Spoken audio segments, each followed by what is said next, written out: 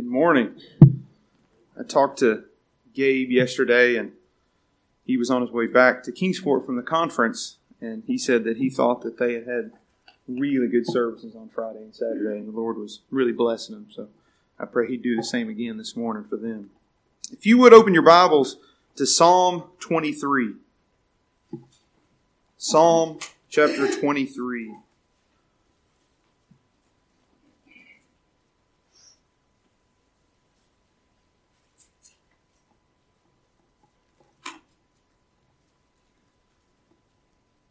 Over the last month or so, I have been listening to Pilgrim's Progress in my car when I travel for work. And I remember reading it as a kid, and it's been a very interesting thing to listen to again as an adult. And just the other day, there was a passage where the pilgrim, or the gentleman going through the story, goes through the valley of the shadow of death. And that little excerpt, that 10 minutes portion, I just kept listening to it over and over again. And it just really struck me, and I kept listening to it. And in doing so, the phrase, the shadow of death, it really hit me. And so I looked up in the Scripture, different places where that was used. And of course, the one that always comes to us is Psalm 23 in verse 4, where it says, "Yea, though I walk through the valley of the shadow of death." That's the phrase that I remember. And I don't think there was any other verse that I could recollect that phrase, shadow of death. But in looking up that phrase, I found quite a few verses that were really helpful to me. Now, the phrase, the shadow of death, can mean a few different things. Many people look at that phrase and they think of the death of this body. We're all going to die. Everyone knows it. That's something that no one even really contemplates, that they're not going to die. Now, if you have enough money, you attempt a way to prolong it and to maybe I can freeze myself, all these different crazy things. But we're all going to die, and everybody understands that. And that's applicable in some ways. But I think a better usage of that, and at least in the Scriptures, is the shadow of death is the shadow of our sin and our nature and the impending spiritual death, what we've got coming as sinners. And in seeing that, that's a really scary thought. Our sin is ever before us, and it's just hanging above us as a shadow that just bears hard on us. And in looking at it, I was reading some of the old writers, and the thing I love about it, and I'm jumping ahead of myself in this message, but it's the shadow of death, meaning that a shadow has no power. In my household, a shadow is a very scary thing. At least once a week, I get a call from my boys. And they're saying, there's a shadow, there's a shadow. And their nightlight in the corner is perfectly placed to shine on the ceiling for them. And they love it, and that's what they have as their light. Well, every once in a while, they put a toy in front of that, and it blocks the shadow, or the curtain moves. And they know, because every time I go in, it's been 100 times probably, I just tuck the curtain in or I move the toy out of the way and the thing's gone. But that shadow is scary to them because they don't know what's causing it. They just see the shadow. And that's the way we are with our sin. Because of what the Lord has done, it's just a shadow. It has no power. Our sin does not condemn us because our Lord has paid the debt for our sin. So we get to read about the shadow of death, and we don't have to be scared. We don't have to fear because of what He has done. Listen to a couple scriptures here that we read in the Bible. In Amos it says, "Seek Him that turneth the shadow of death into the morning." In Luke it says, "To give light to them that sit in darkness, those that sit in the shadow of death, to guide our feet into the way of peace." Turn over real quick to Psalm 107.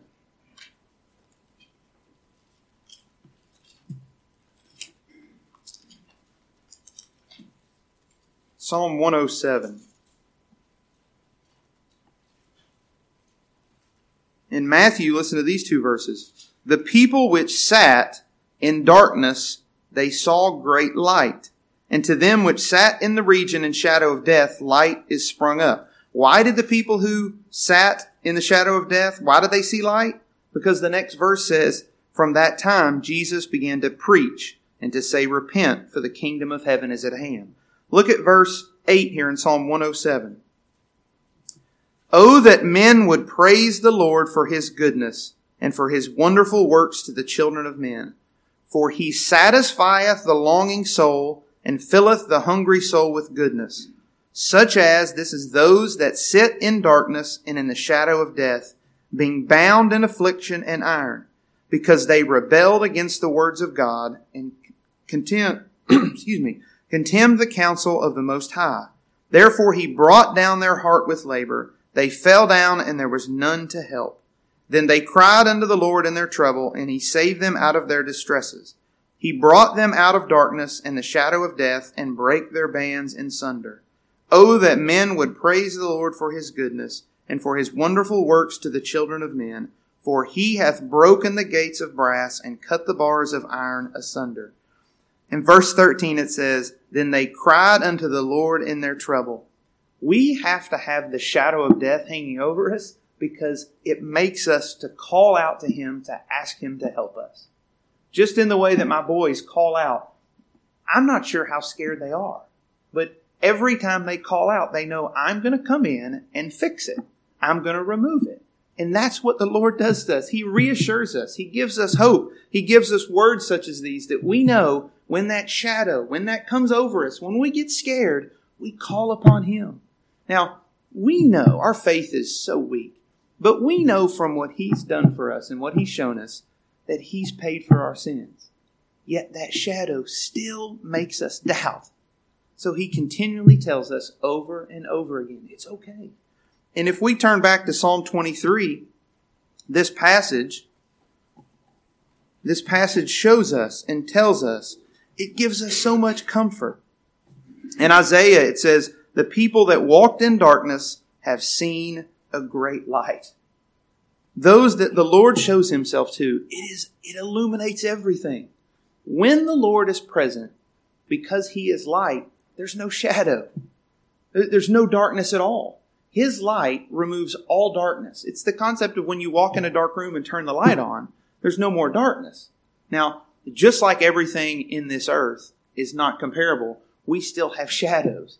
But when his light in glory, there's no darkness. There'll be none. Darkness cannot exist where our Lord is. So let me tell you for just a minute, let me give a couple minutes summary of that portion in Pilgrim's Progress. Now that book was written by Bunyan hundreds of years ago, and the stories of him preaching, and they told him that if you keep preaching, we're going to throw you in jail. And he said, I'm not going to stop. And they threw him in, and he wrote this book. And it's an allegory of a child of God's journey through life, through this life, looking and searching for the Lord. And in this portion, this man, whose name is Christian, is what they call him, he comes to the valley of the shadow of death. And it's really dark, and he's very scared. It's so dark that when he starts to walk in it, he can't see where he's putting his feet. Now, I've never been in any situation that's dark enough that if I concentrate on the ground, I can't see where my foot is going to land next. But that's how dark it is. And the path is extremely narrow. And on both sides is immense trouble. On one side of him is a great ditch that he's worried he's going to fall in. On the other side is a great bog that he's scared if he touches it, he's going to get stuck in and never be able to get out of. And it's fascinating that he can see both dangers on each side, yet he can't see where he's putting his foot down each step. And isn't that us?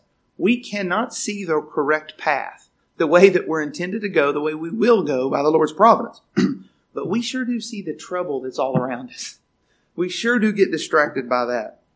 And as he goes along, all kinds of sounds and smoke and smells and appearances start to distract him and trouble him. He's so worried about all these things. But he can't see them. He doesn't know what they are. And he gets so scared at some point as he's walking, he walks with a sword and a shield, the sword he's been given.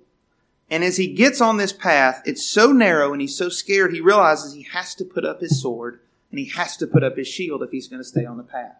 He realizes that he can't defend himself anymore, So at that moment, he realizes the only thing I have to defend myself is prayer.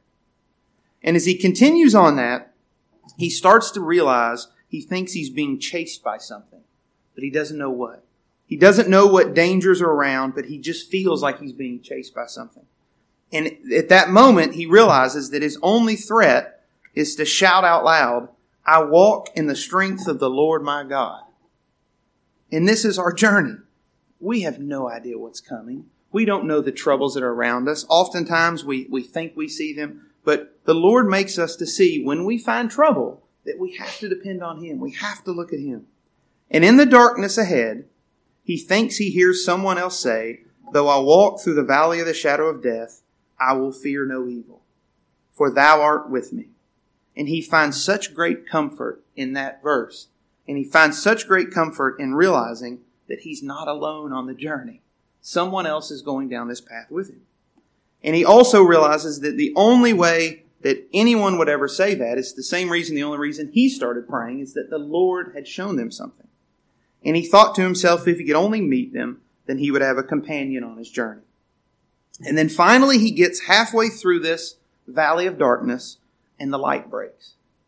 The sun rises and he begins to see.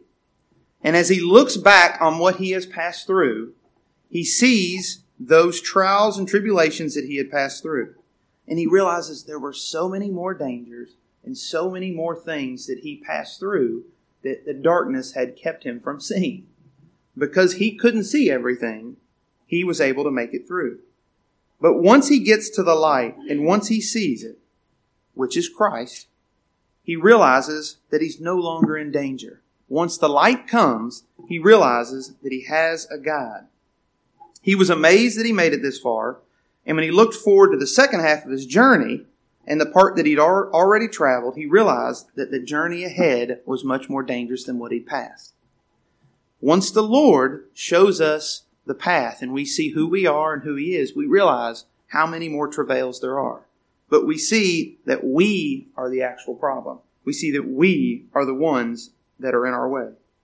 But this pilgrim says, "The Lord's candle shineth on my head, and by His light I go through darkness." Now look with me here at Psalm 23, and I just want to take a couple minutes just to look at a few things to see the comfort we have and the way that the Lord provides His providence and His light for us through this journey. In verse 1 there, it starts off with the Lord. The Lord, by definition, He has ownership over all. It's so important to know.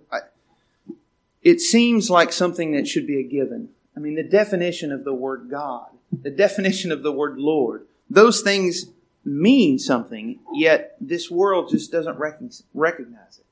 The Lord, God, ruler over all.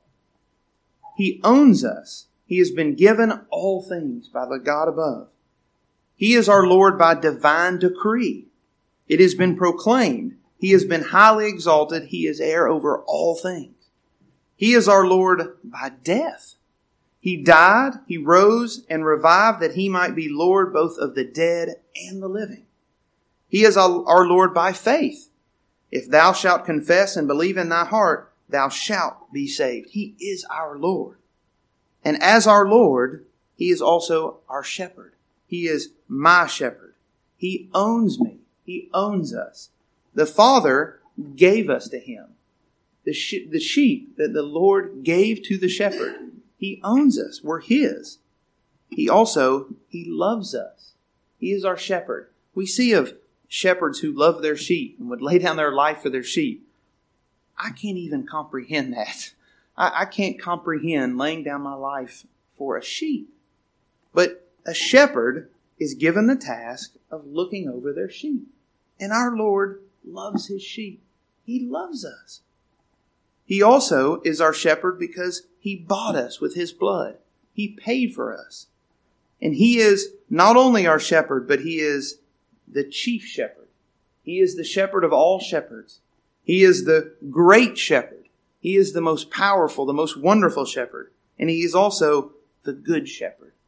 It's one thing to be the most powerful shepherd. It's another to have the most authority, to be the best or whatever. But that He's actually the good shepherd, the way He treats us and takes care of us in a way that we don't deserve. He is the good shepherd, the kind shepherd. And because the Lord is my shepherd, I shall not want. This word want is so often used as, we say things like, I want something. How often my children say, I want that, I want that. We go into a store, a gas station, anywhere, and it's, I want that, I want that, I want that. This is saying that we will never want. Both in that there's nothing that we ever truly need that we won't have or He won't give us. Mixed with, our shepherd is so great that He makes His sheep content with what they have. We don't have to say, I want that, I want that, I want that. Because since we have Him, we don't want anything else. We wouldn't trade our shepherd for anything. Now, our sin makes us pathetic in so many ways in that regard. I have prepared this message and said that phrase to myself, I don't know how many times. Yet, I don't know how many times I've thought, I wish I had that. I want that. In the midst of thinking of the things that there is nothing we need, nothing we should want because we have our Lord. I shall not want, even if I'm the weakest of the sheep, if I'm the dumbest of the sheep, if I'm the feeblest of the sheep, if I'm the wanderingest of the sheep. I don't want anything. If I'm the weakest, it's okay because He's my strength. If I'm the dumbest, it's because He's my wisdom. If I'm the feeblest, it's because He is everything. He's done everything for me. I don't have to do anything. And if I'm the wanderingest, that's okay because I'm His sheep and He will get me. He always searches after me. He always comes and gets me. I may be sick, I may be sad, but I will not want if He is my shepherd. Because He is able to save. He is able to save me. He is able to keep that which I have committed unto Him.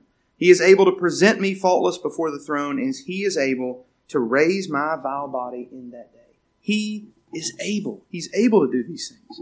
Look at verse 2. He maketh me to lie down in green pastures. Lying down is something we can't do unless we're at peace. Now, by lying down, I don't mean we just lay down. We sometimes lay down out of fatigue. We lay down because we don't want to do something. We lay down for a lot of reasons. But to lie down at peace, you can't have any worries in order to lie down in peace. Because when the Lord shows us that He's done everything, we don't have to do anything. Now, every time that I'm struggling mentally and I can't sleep at night or whatever's going on, you know what always is the problem? It's something of this world. I don't think, and I thought about this, I don't think there's been a single time in my entire life that laying down to go to sleep and I was thinking of the Lord or anything about Him and I couldn't sleep. Every time I can't sleep, it's because I'm thinking of things of this world and of the flesh and me. That's where all our problems lie. That's everything. And the second word of that, He maketh me. We cannot lie down in green pastures unless He makes us. That green pastures, pastures of tender grass, the gentle place, the place for us to rest. Not only does He have to make us lie down, He has to give us peace, but we also don't know the green pastures. We can't find green pastures. We mess everything up. He has to provide the pastures and He has to make us lie down in them. He does it all. He maketh me to lie down in green pastures. He leadeth me beside the still waters. Our path that we tread is one that we just look for trouble. We just can't go the right way. And yet He makes us, He leads us beside the still waters, the calm, peaceful earth, the calm water. We see Peter when he asked the Lord to let him walk to him and he walks on water. Nothing mattered about what the water was like when he was walking on it. It's just that when he looked at the water, he realized he was in trouble. He maketh us, He leadeth us beside the still waters. He gives us peace. We rest in our minds and soul because we're fed by His word and we're assured by His promises. Our peace comes from what He has done and what He tells us. We don't look at the troubles of this world, the darkness. Instead, we look at the light, who is the Lord Jesus Christ. That's where we find it. Look at verse 3. He restoreth my soul. He leadeth me in the paths of righteousness for his name's sake. He restoreth my soul. In order to restore something, something had to be in bad shape. Like, you don't go restore something brand new. Restoring implies that it needed fixing. Our soul is full of sin and just awful. He took it, and by what he did, he restored it. He brought it. He makes us to be like him. He restoreth my soul, and he leadeth me in the paths of righteousness. We look at Scripture, and we so often apply it to this life. And we all know that this book is a spiritual book. This book is about our souls and salvation of the Lord Jesus Christ. Yet, so often it is also applicable to us in this life, in the flesh. And to see that he makes us lie down in green pastures, and he lead us beside the still waters. And it says, he leadeth me in the paths of righteousness for his name's sake. When it says, leadeth me in the paths of righteousness, that takes it to another level. When we say we lie down in green pastures, he leadeth me beside the still waters, it makes us usually think of, he's going to give me a peaceful day, a peaceful life, or he's going to let me rest in those things. But to think of this in the terms of my soul and my righteousness, that he does that, he leadeth me in the paths of righteousness. And why does he do that? He does it for his name's sake. Everything the Lord has done is for his glory. He said, I must be about my Father's business. He is intent on doing what has to be done. And what he's done is we are going to give him the glory. Now, everyone will give him glory. I love in the Scriptures when it says everyone will bow down. Everything. It talks about the mountains, the trees, everything will bow down to him. And either he makes us to bow or he forces us to bow. We will bow down. Everyone will. We don't want for redemption and forgiveness because he restores us. In Adam we died, in Christ we live. He did it. We can't find, we can't recognize, we can't walk in paths of righteousness. He has to lead us there because it is his path.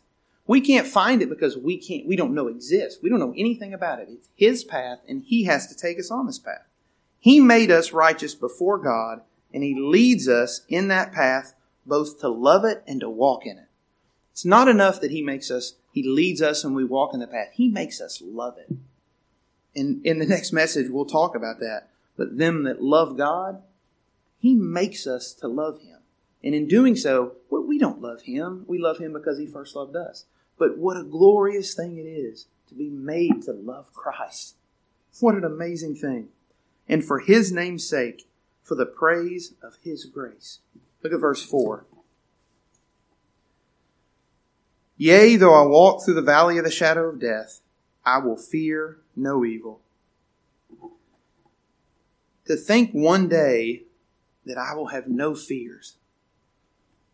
To think that one day things will not cloud my mind and scare me. And my children, I talk about the boys being scared of the shadow and everything. I'd like to say that I'm not scared of the dark. But most of the time I'm in the dark, it's usually when I'm in my house or I'm in a comfortable place. If I find myself in a moment with a flat tire on the side of the road in the middle of the night, darkness is a little scarier to me at that moment.